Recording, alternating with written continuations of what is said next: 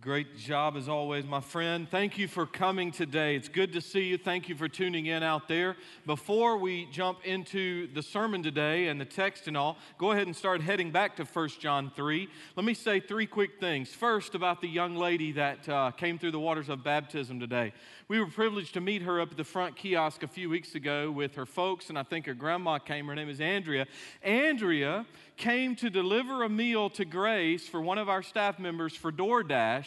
She saw so many kids running around and so much cool stuff happening in ministry. She said, I got to go back and check that place out again. Came here, has given her life to Jesus, and has followed through in baptism. So isn't God good? That's really cool. I love that.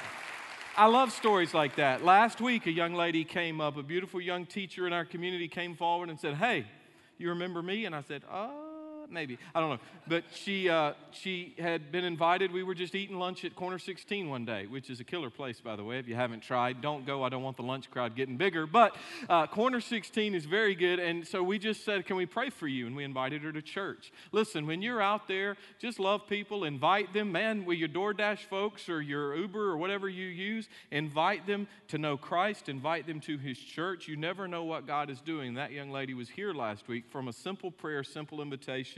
And I hope she feels led to come back. And I just want you to know God is doing some great stuff, and we get to be a part of it. Now, if you're going to leave Grace today and go out there and be ugly to your server and you're not going to tip her or him well, then don't tell him you come to Grace Baptist Church, okay? Because we're going to talk about what this thing ought to look like here. So that's Andrea. Then we had Brother Mike Finger. Do y'all remember Mike who used to ride the little rascal scooter and come down front every week? Brother Mike was one of our longtime counselors, led many people to Jesus, and he got to get out of that scooter this past week and walk into the arms of his Savior.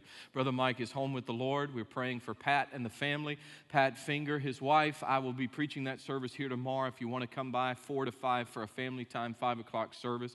And Mike gave me one directive. He said, don't you talk about me. Keep it all about Jesus. So I said, yes, sir. We're going to keep it about the Lord Jesus. So his service tomorrow. And then would you join me today, and I know you have been, would you continue to pray for our brothers and our sisters in Afghanistan?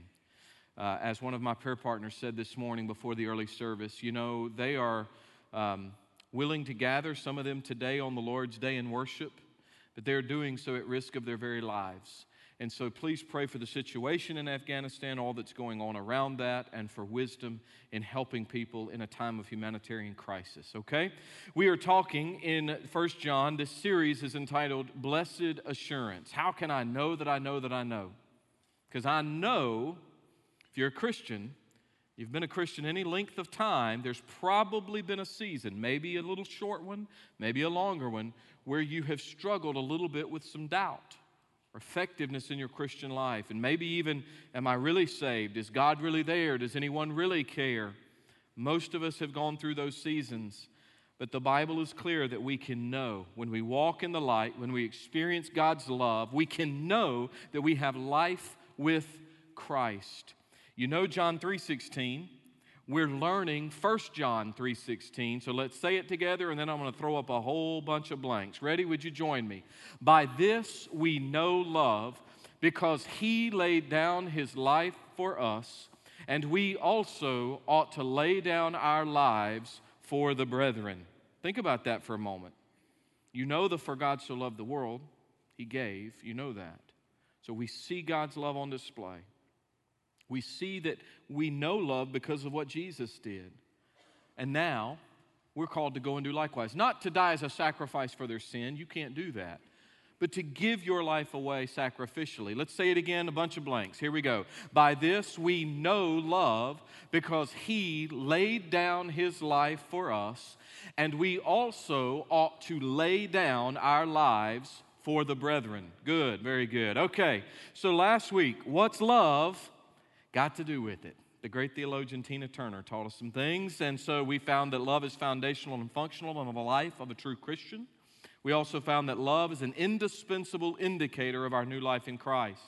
Today I'm going to back away from music. I'll pick that back up next week, and we're going to learn a new tune. I shared it with Jeff. It's a great modern, I'd call it almost a modern hymn, but it's a newer tune. It's really good stuff, so we'll be back in some song stuff next week. But I'm going to pull from a movie today, and it's just because when I came up with the title, this is what came to mind. This film played over and over on the big televisions that we used to have around our youth camps when I was a teenager, a younger guy, and they were big, heavy TVs back then. But they would play this over and over because it was clean. It was kind of like an American fantasy adventure comedy. Rob Reiner directed it.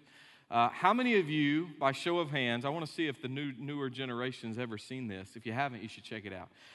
How many of you have seen The Princess Bride? Anybody seen The Princess Bride? Good. I had to explain it to Frank, of course, because I let him watch the scene. It's adapted from a 73 novel. The Princess Bride tells the story of a farmhand named Wesley, and he has these crazy companions along the way of his adventures. He sets out to rescue his true love, Princess Buttercup, from the wicked Prince Humperdinck. Okay, now if that doesn't make sense to you, what I'm about to do really won't make sense to you, but that's okay because Billy Crystal's in it. It's got a cameo. There's some really cool people in this. Andre the Giant's in it. You really should check out The Princess Bride. It's very, very funny. But there is a scene where a priest is standing in this chapel, and the prince is trying to wrongly marry Princess Buttercup, and she doesn't want to marry him, and so Wesley's got to come rescue her. And the priest comes out with his long flowing robes and his big funny-looking hat, and he stands there and he begins to talk. Now, I had a wedding yesterday in another town. I almost did this at the wedding, but I thought, I better not do this. But if you guys remember, y'all remember the scene? Everybody that saw it, you remember? Do you remember what he says? Marriage, right? He starts out, marriage is that blessed arrangement that brings us together today. And then he talks about what? Love. True love, right? And he keeps going and he says, can I have the wings? I mean, it's a great film.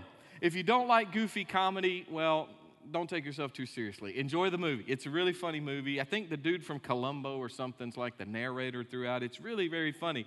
But every time I think about this true love that God is unpacking for us, for some reason, that priest voice comes to my head. Love, true love. And so you can try that on and let's see. What does it really look like? Because obviously, true love, Wesley was willing to go to the ends of the earth, willing to go through the crazy enchanted forest, willing to do whatever to get to his princess. But true love certainly doesn't look like what Prince Humperdinck was doing. He was just using her to try to further his kingdom and his agenda, sort of like we see in the tale of Shrek and some of the other fairy tales. But what does true love look like? You know, I've said many times over that watching my mother take care of my father in those last years of Alzheimer's, to me, has been in my lifetime one of the purest pictures of true love. One of the purest pictures of covenantal love where you almost shift from spouse to parent and full-time caregiver. And though the spouse may not give anything in return, biblical true love just sacrifices and gives over and over and over. And the reward may not come immediately. It may not even come until we see the Lord face to face. But you know, true love seems to be in short supply these days. So let's see what God says about it. Stand with me as we honor the reading of God's Word. And we start with the verse we've been memorizing this chapter. By this we know love, because He laid down His life for us. And we also ought to lay down our lives for the brethren.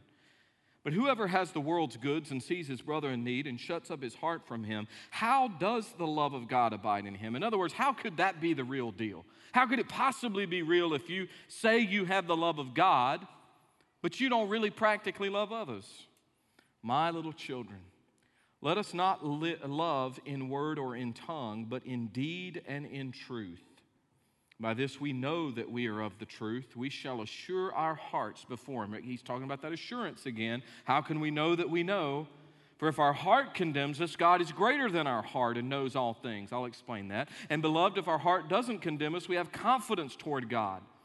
And whatever we ask, we receive from Him, because we keep His commandments and do those things that are pleasing in His sight. And this is His commandment. It starts with faith, that we should believe on the name of His Son, Jesus Christ, and it's manifested by love. And we love one another as He gave us commandment. Y'all pray with me. Father in heaven, what a beautiful paragraph tucked here in the middle of John's letter. What a beautiful reminder that we can have assurance of our relationship with you, assurance of our eternal and abundant life. And it comes as we live our lives by faith, pleasing you, loving our brothers in practical ways. Help us to understand what true love looks like today.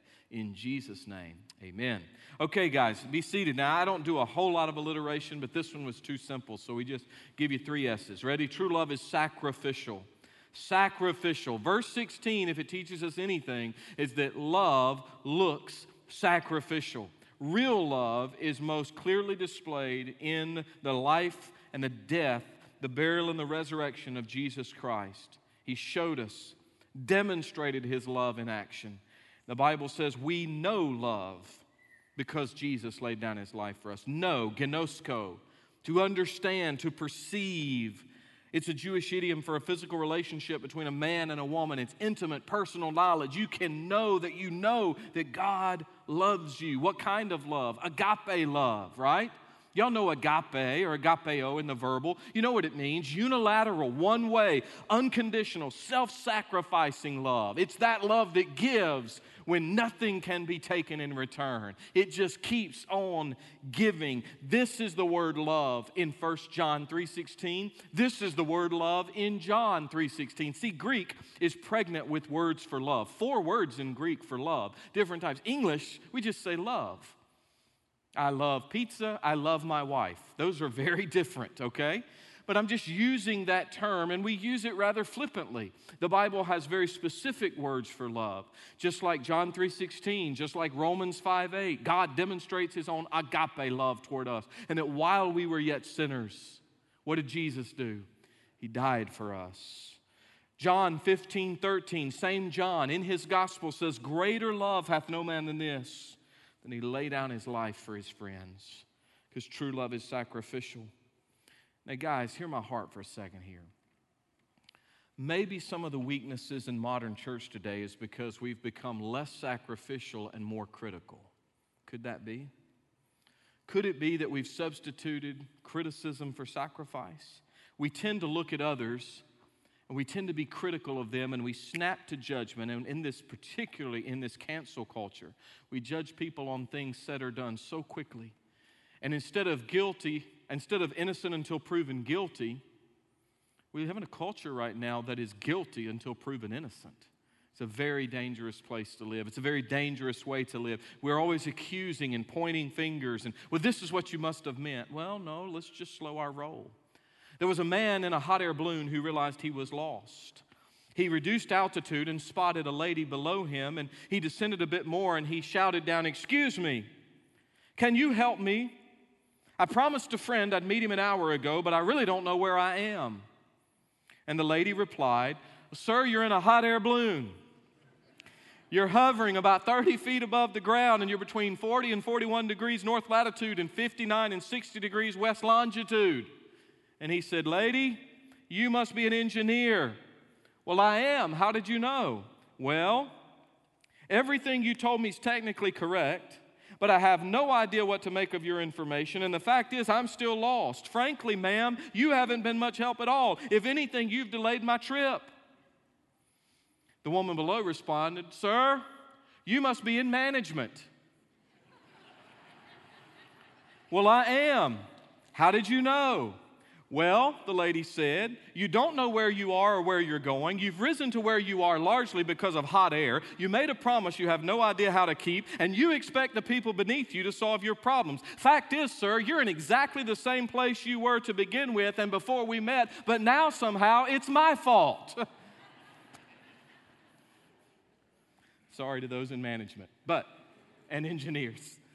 The reality is we are quick to judge.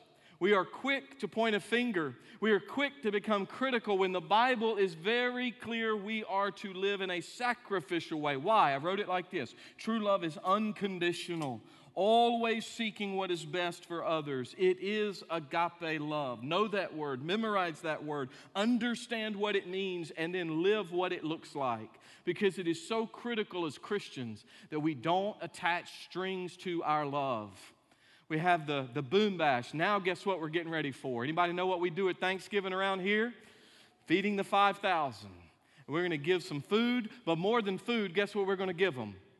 They're going to get Jesus, a big heaping dose of Jesus. Last year we had over 150 precious men and women and boys and girls come to faith in Jesus Christ. This year we're going to see people saved. We got to love them well, no strings attached. Come and we'll go and we'll meet you where you are, and we'll make sure you know the Lord and the Savior who sacrificed himself for you and for me and for us all. Don't just be sacrificial for your wife or your children, but for your neighbor. Who is your neighbor? Anybody. True love is sacrificial. Gentlemen in the room, please don't shut me down with point 2. Please listen all the way through. True love is sensitive. I know some of you guys are going to be like, man, I ain't listening to this. Listen, true love is sensitive. I didn't say weak. I didn't say wimpy. I didn't say henpecked. I didn't even say you have to have chicken house ways. I'm telling you, you need to be a man's man. But sensitivity means I'm perceptive, I'm responsive, I am helpful, I am thoughtful. Guys, I know how the media portrays us. Looks like we're going to leave this place and go home and eat a big lunch and unbuckle our belt, and we're just going to sit back and go, football. You know, I know how the world points us out. By the way, speaking of football, your GCA Rams in their first game beat another school 59-0. We busted some heads in Jesus' name. Congratulations, Rams. It was a beautiful sight, and I'm proud of our boys and our new coach, Coach Long. They did a really good job, and he's building character through his staff and team on and off the field, which is most important. So I'm very proud of our kids. Also, though, I want you to understand, guys, just don't boil down what it means to be a man to football or even hunting and all of that. We have opening weekend. We have the Velvet Weekend coming this week. And if you're a bow hunter like I am, when you get in those woods, you become more sensitive. You become more perceptive. In fact, if you live in East Tennessee, you ought to pay attention. When the sun starts going down at night, you ought to pay more attention to the side of the road, lest your truck hit a deer. And let me tell you, that is an expensive way to get you some venison. Don't just keep your eyes narrowly focused and blind. Be sensitive to what's going on around you. Pay attention. If you see eyeballs, slow down. It doesn't mean you're a wimp. It means you're smart. It means you're using the brain God gave you. The Bible says it this way, 17 and following. Whoever has the world's goods and sees, perceives, understands his brother's in need, but he shuts up his heart, how does the love of God abide in him? James said, if you tell your brother, go be warm and be filled, but don't give him anything he needs, what good is it? Faith without works is dead. My little children, we're not just loving in word or tongue. We're not just talking about it. We're doing it. We're loving in deed and in truth, and God's word is truth. And by this, we know that we are of the truth. It's not just filling your head with facts. By this, we know we're of the truth. We can assure our hearts before Him when we are sensitive to those around us. I love the King James rendering of verse 17. King James says, but whoso hath this world's goods, and seeth his brother have need, and shutteth up the bowels of his compassion from him, how dwelleth the love of God in him? In the ancient way of thinking, in the Hebrew thought, the Jewish mind, the bowels were kind of the seat or center of emotion. And we've sort of modernized that to say the heart, and we say the heart is sort of the seat. But they often use this concept of the bowel. We still get remnants of that, because you'll say things like this, I just had a feeling in my gut. You'll still say things like this, but it trickles all the way from antiquity through the Hebrew and later the Greek. And what we find is that what the King James is saying is, don't you have a sense in which down deep in your gut there's a need, and you as a child of God should be meeting that need? Can't you do that? But you got to be sensitive to do it. I've traveled to some very, very hot places in this world. I've done some preaching and teaching on the Amazon many times. And let me tell you something. You get down on the Amazon, you remember that East Tennessee doesn't have bad humidity, even on a week like this. Man, it's like 100 degrees and 200% humidity. Everything's wet. It's overwhelming. But a few years ago, I was teaching in India, and I went in a strange time of the year that a lot of times tourists don't go, but I was teaching some pastors, and they were 4-hour blocks, and the electricity would frequently go out, and so the fans would stop, and my friend Biju, I'd say, Biju, how hot is it here today? I don't know. It's somewhere between 110, 115, maybe 120. Basically, at that point, it's so hot, what does it really matter, right? It's just hot. And he said, oh, don't worry about it. It's a dry heat. I hate people saying it's a dry heat. I understand what you mean, and yes, the humidity makes it worse, but man, when it's triple digits, it's hot, okay? Get the little fella from North Carolina some air conditioning. I'm dying here. And so Biju didn't think anything about it. It's 100, it's 105, 110. But with G Makiva, Miss Lucy, what if I call and she says, honey, I think Lucy's got a fever. I think she's a little warm. And I say, well, how warm is she? And she says, I don't know, maybe 100, 105. Hello? What do you mean? Well, we don't really have a great thermometer, so, I'm guessing. Is that different, 100 and 105? It's radically different. And I don't want one of those big, junky plastic thermometers on the wall with the needle that's kind of right, kind of wrong. I want something really, really good, digital, or heaven help little Lucy, one of those that has to go, boop, you know what I'm talking about, the mercury. I want something accurate, man. I want to know exactly what that baby's temperature is, bless her heart. Because in that moment, sensitivity can be the difference in life and death. And I think for the church, if we don't wake up, if we don't become more sensitive to what's going on around us, it may be the difference between life and death. Now, I know the gates of hell will not prevail against the true church of the living Lord Jesus, but we need Christians who are sensitive. You got to love others as you love yourself. That's what Jesus teaches. What does it mean to love myself? Well, when you have a need, you try to meet it. If you're hungry, you try to go eat. When you have a hurt, you attempt to heal it. I've smashed something, I need to put some ice on that, or I need to take some medicine for that. If you have a responsibility, you attempt to fulfill it. I'm going to work. I'm earning a living. I'm providing for my family. If you have a prayer request, you pray for it. Yes, you may ask others to join you, but you pray for it. Well, what does it mean to love others as we love ourselves? When they have a need, we attempt to meet it. When they have a hurt, we attempt to heal it. I know that God is the ultimate healer, but it is God working in and through us. Now, the trick is to keep self-love from becoming selfishness. Because we love ourselves, and that's okay, but we got to love others more. We got to remember that JOY acronym: Jesus, others, yourself. Jesus, others, yourself. It's the way you really have a true biblical joy, but you got to have awareness and sensitivity. You got to pay attention. I wrote it like this: God's love is not just on our lips, it characterizes our lives. You guys hear me talking about this a lot at Grace. We cannot just come in here and have this great spiritual pep rally, if you will.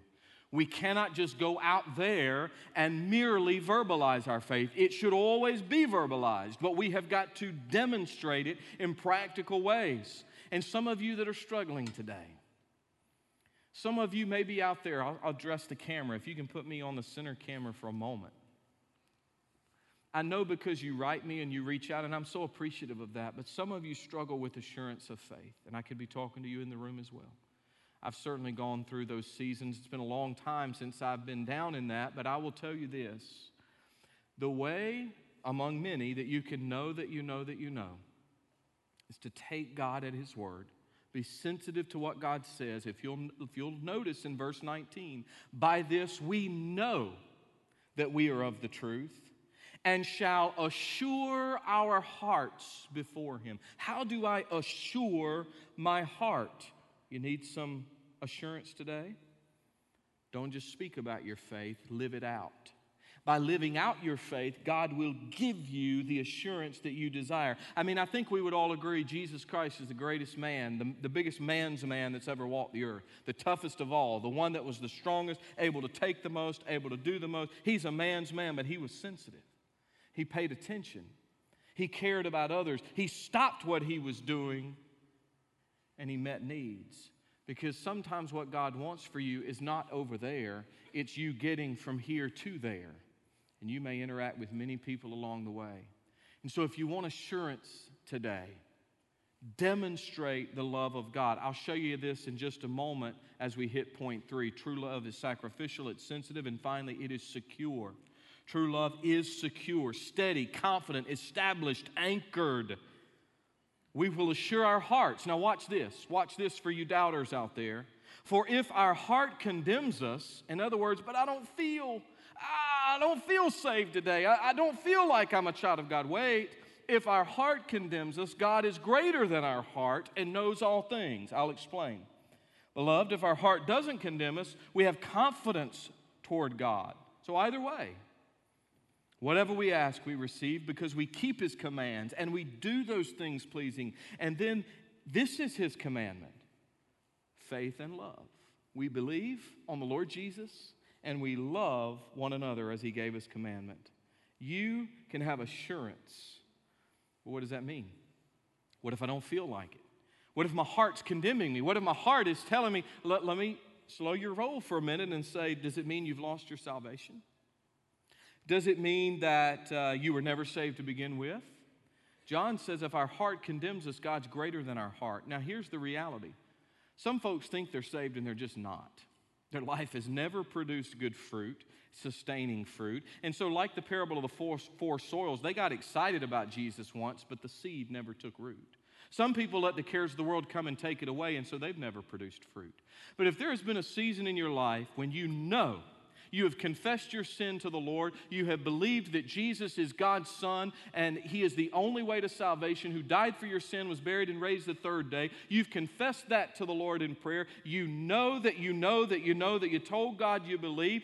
Yes, you've made many mistakes. Yes, you've not been perfect, but you've really put your faith in the Lord. Then quit trusting your feelings, because your heart can do all kinds of crazy things. Take the Word of God. God is greater than our hearts. If God says you are a child of His, then that settles it. Quit worrying about how you feel about it, because it is so key that the Word leads. In fact, I'll take a line from the movie Fireproof. Don't follow your heart, lead your heart. The heart is deceitfully wicked. The heart can lead you astray. Yes, we want a conscience informed and enlightened by the Holy Spirit, but it is ultimately God's Word that is our standard for truth.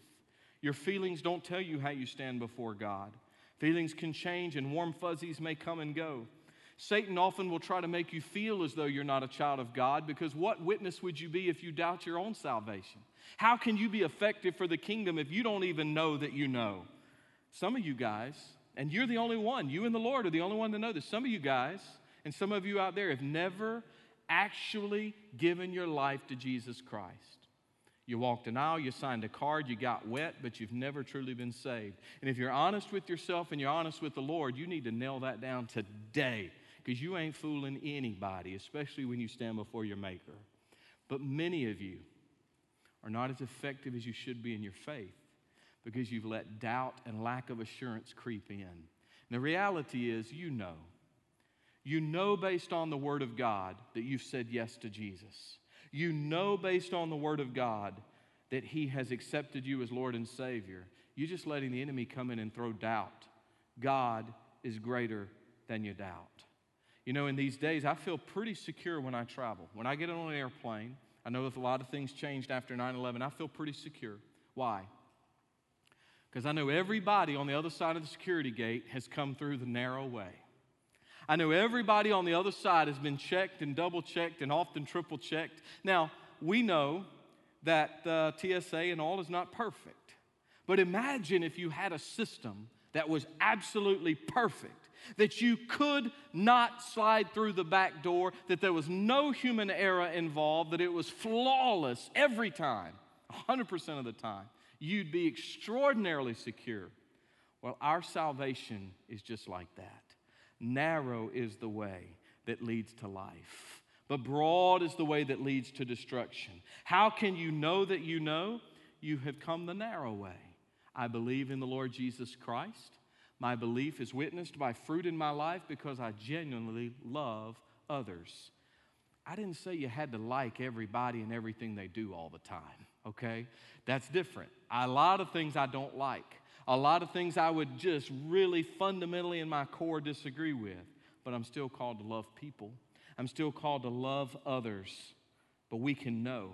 We can have assurance of our salvation. We can have assurance of our prayer that God will answer. But we've got to do what God has told us to do. You are God. Like they said in Acts 4:24 when they were praying against persecution. They didn't say, Lord, just stop the persecution. They started the prayer with, oh Lord, thou art God. I recognize you're in control. I know you're my Lord and my Savior. John's basically saying this to us, church. Don't say you believe in Jesus and then refuse to love other people. Don't give me that lip service. With one breath, you praise the Lord and say you trust Christ. With another breath, you're gossiping about how much you dislike so-and-so. John is not saying this is a love when you just go up and get syrupy and it's just undiscerning. No. He's saying this is a genuine God-honoring love that doesn't just sit in your lips and come through your language. It's evident through your life. You're showing people that you genuinely care. You're not hurting them. You're helping them. You're loving them as God would have you love them. Are you secure? Let me just ask this question. Everybody in this space, everybody out there, are you secure in your relationship with Christ? I am secure in my relationship with my sweet Cindy. And I'll tell you, there are a lot of reasons I'm secure, but it's years and years and years of walking faithfully together. It's years of knowing that she trusts me and I trust her. She's never given me reason not to. And let me tell you, I'm secure in my relationship with Christ. Number one, because I take God at His word. His word is greater than even my heart. And I have walked with my Savior for years and years and years, and He's never, ever let me down. There are times when He's been quiet, even silent, and I so long to hear an answer. But I come back to the Word, I open it up, and guess what I find? God is speaking. There's an answer. That's what I needed for that day. That's why for 23 years, I'm reading the Bible cover to cover, a different study Bible every single year. I'm reading this year the Tony Evans Study Bible, which is absolutely fabulous. It's got great notes and great little digital things, QR codes I can hit and hear from Brother Tony, and it's an incredible resource to me because I'm knowing it's not just the voice of Tony, it's God as He speaks through His Word and through His man. And so I tell you the truth, if you want to know that you know that you know, come back to the Word of God, not your feelings. Do the things God calls you to do. What does it look like? True love is sacrificial. It is sensitive. It is secure. I'm going to close with this. I heard it many years ago. I went back and found it, so I've kind of trimmed it down. But it is, what does love look like through the eyes of a child? I thought these were brilliant. So we asked a group of 4 to 8-year-olds, what does love look like? Rebecca, age 8, said, love looks like this. When my grandmother got arthritis and she couldn't bend over and paint her toenails anymore, so my grandfather does it for her, even though his hands got arthritis too. That's love. That's pretty good. Danny, age 7. This happens in my house every morning. Love is when mommy makes coffee for daddy and she takes a sip before giving it to him just to make sure it tastes okay. Chrissy, age 6. Love is when you go out to eat and give somebody most of your French fries without making them give you any of theirs. I love this. This is Bobby, not my son Bobby, but this is Bobby, age 7. He said, love is what's in the room with you at Christmas when you stop opening presents long enough and listen. Noel, age 7. I like it. Love is when you tell a guy you like his shirt and then he wears it every day. This is pretty smart. And the age of some of my kids, I understand this one. Love is when a girl puts on perfume and a boy puts on shaving cologne and they go out and smell each other. Pretty good. and last, little Jessica, age 8, she said this little bit of wisdom. You really shouldn't say I love you unless you mean it. But if you mean it, you should say it a lot. People forget. pretty good word. But guys, listen, if you say it till you're blue in the face, you say it 1,000 times, but you don't show it, she'll believe what you do more than what you say. And you know what? Those of you out there that are saying, well, I just can show it. I don't need to say it. There's a Greek word for that. Baloney. You need to say it and you need to show it. You need to demonstrate love. They're great insights. But you say, I just have never seen a relationship like this. I've never seen a perfect picture of love. I don't know what it looks like. Yes, you do. Sure, you do. You absolutely do know what it looks like. When you look at Jesus, when you know Jesus, you know what love looks like. Why? Because he stretched his arms out and he said, I love you this much. You can know what love looks like. It's called the gospel. That God became flesh and dwelt among us, and we beheld his glory. The glory is of the only begotten of the Father, full of grace and truth, living a perfect life, tempted as we are in every way, and yet he never fell into sin. And so he willingly went to Calvary's cross, where his blood was shed for the forgiveness of your sin. He really died there. He was buried in a borrowed tomb. By the power of God, he was raised the third day. He ministered on this earth some 40 days, and then God called him to his right hand, where he's sitting even now, mediating for you and for me. And soon, God the Father will look at God the Son and say, go, get your bride, bring my children home. You can know what love looks like, but to know love, you've got to know Jesus. And if you have a heart today with no love, then I will show you a life today with no Jesus. So what's it going to be? He's already done everything that needs to be done. And you can know that you know that you know. Or are you going to keep being hard? And are we going to keep seeing no love in you? It's your choice. But when I look at Jesus, I know true love. Stand with me. Hey, look, why don't some of y'all just quit playing games today?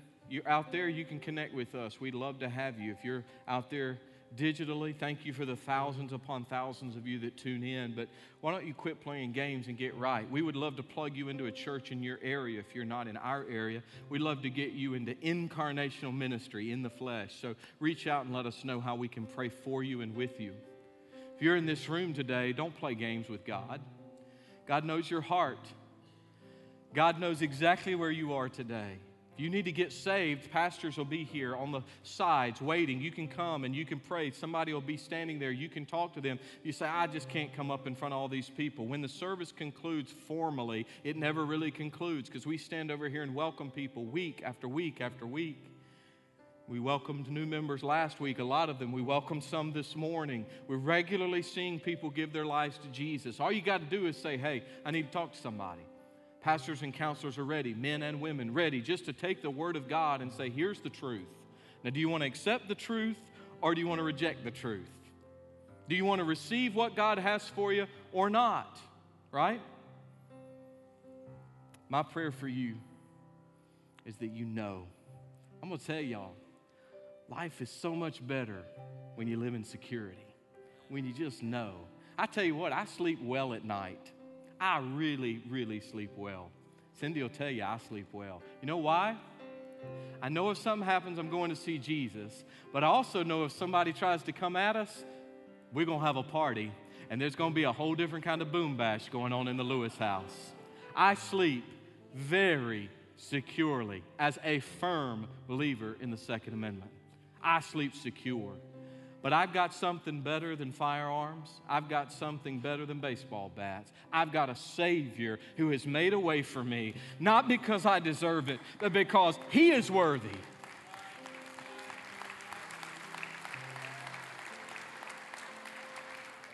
I just don't know why some of y'all just float around wondering all the time. I just don't know why some of y'all don't just nail it down. I just don't know why you say, I don't know, I wish, I hope, I think. Get that out of your head, man. You can have a no-so salvation today. Some of you need to come to Jesus. Some of you need to come back to Him. When I say amen, I want you to come. Lord God, we love you, we trust you, we thank you for true love, most perfectly displayed in and through Christ. Draw men and women, boys and girls, to yourself right now for your glory, their good, the growth of the kingdom. Do what only you can do in these final moments together. In Jesus' name, God's people said, amen.